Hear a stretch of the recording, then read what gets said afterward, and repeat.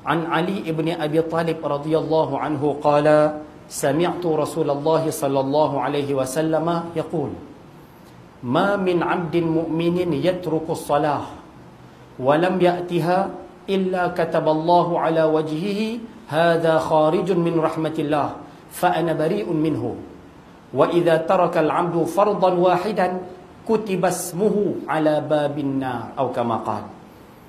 Daripada Sayyidina Ali bin Abi Talib radhiyallahu anhu, Rasulullah sallallahu alaihi wasallam bersabda, baginda bersabda, barang siapa di kalangan hamba mukmin yang meninggalkan sembahyang, barang siapa di kalangan orang Islam yang tinggal sembahyang, dia reti sembahyang, dia pernah sembahyang dan dia tahu hukum akan sembahyang tapi dia tuang sembahyang, siapa manusia hak jenis macam ni, Allah akan tulis di wajahnya, hamba-Ku ini terpinggir daripada rahmat Allah.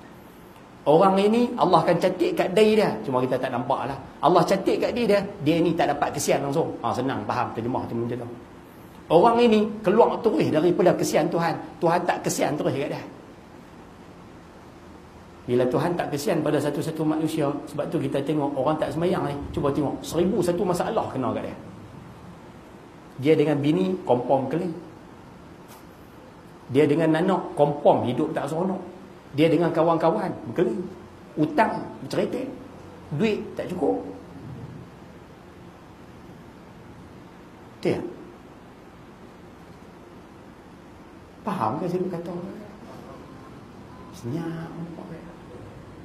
Punca dia apa Ustaz? Satu ya, bila dia tak sembahyang, Allah catat orang ni keluar daripada kesian Tuhan.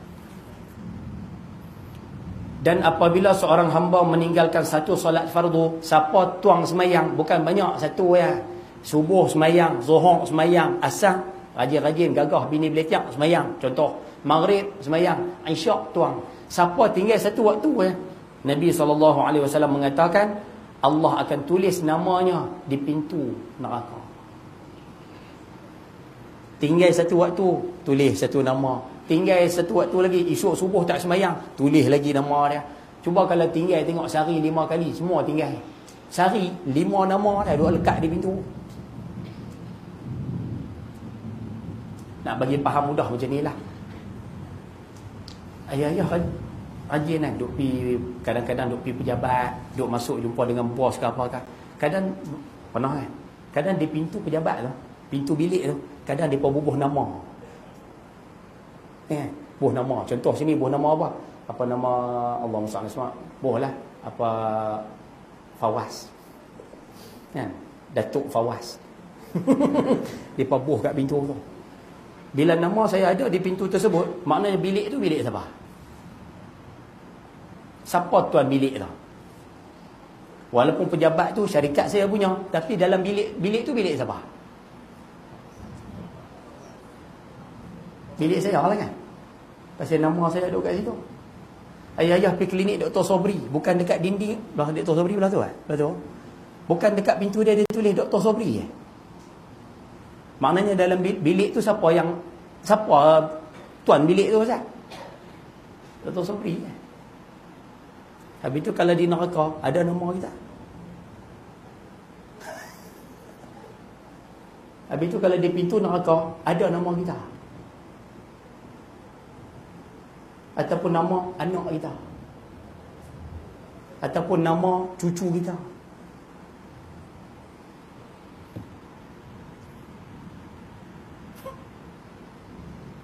Boleh nampak tak? Cuba bayang tengok berapa lama dah tinggal sembahyang, berapa banyak nama duk lekat di dinding. Orang kalau duk rasa biasa tak apa tinggal sembahyang bukan dapat apa, Allah.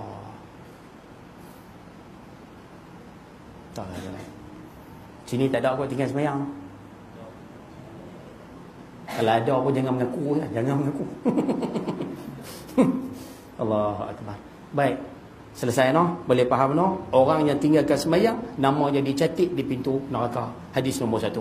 Hadis nombor 2. Saya rasa saya nak kongsi hadis dengan terjemahan je malam ni sekalian, sebab yang ni saya rasa lebih bermanfaat untuk kita insya-Allah. Baik.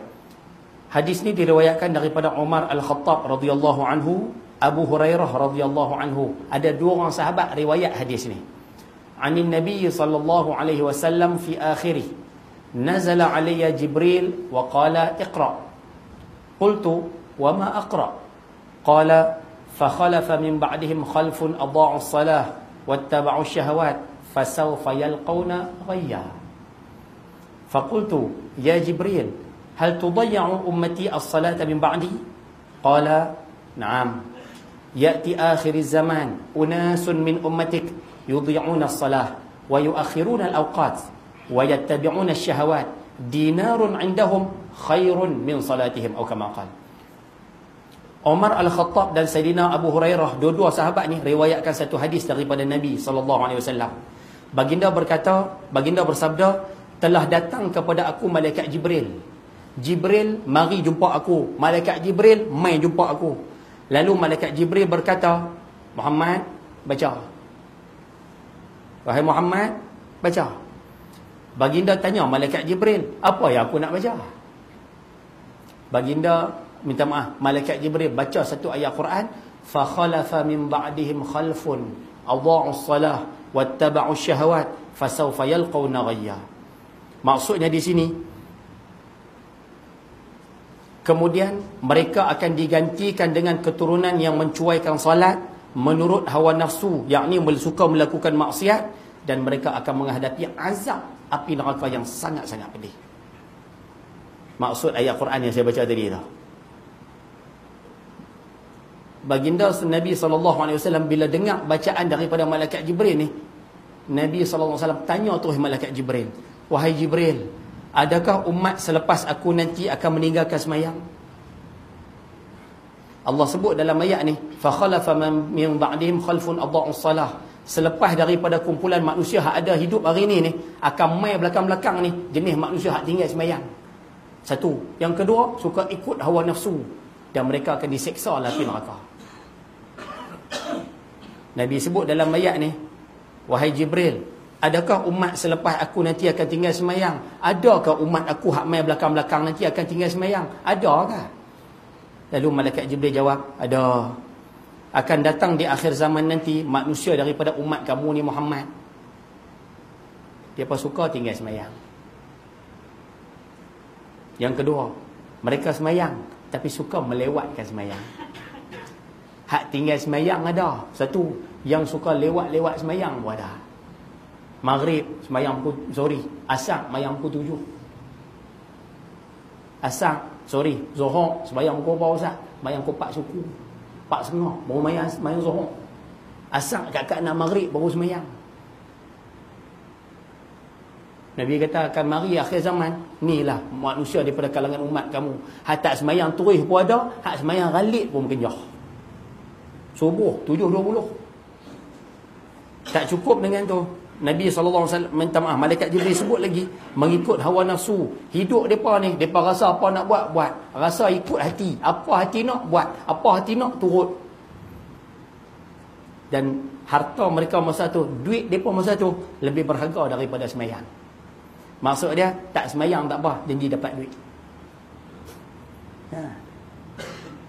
Tak sembahyang tak apa, janji waktu sembahyang tu kalau boleh dapat duit, tinggal sembahyang tak apa, janji boleh duit. Dan kita nak sebut usilan, tanda ni, zaman ni mari dah lah ni. Orang tinggal sembahyang ada zaman kita, orang tuang sembahyang, sembahyang lewat ada zaman kita. Orang hak kira ikut hawa nafsu lagi ramai zaman kita. Orang yang kira duit dia Ustaz, sembahyang dak pun tak apa, janji kerja, janji dapat duit. Berapa ramai zaman kita hari ni. Sebab tu hari ni masyarakat kita ada orang lelaki-lelaki lah, waktu Jumaat duk jual, ada. Waktu Jumaat duk berniaga, ada. Jumaat duk dalam Tesco, ada. Ada.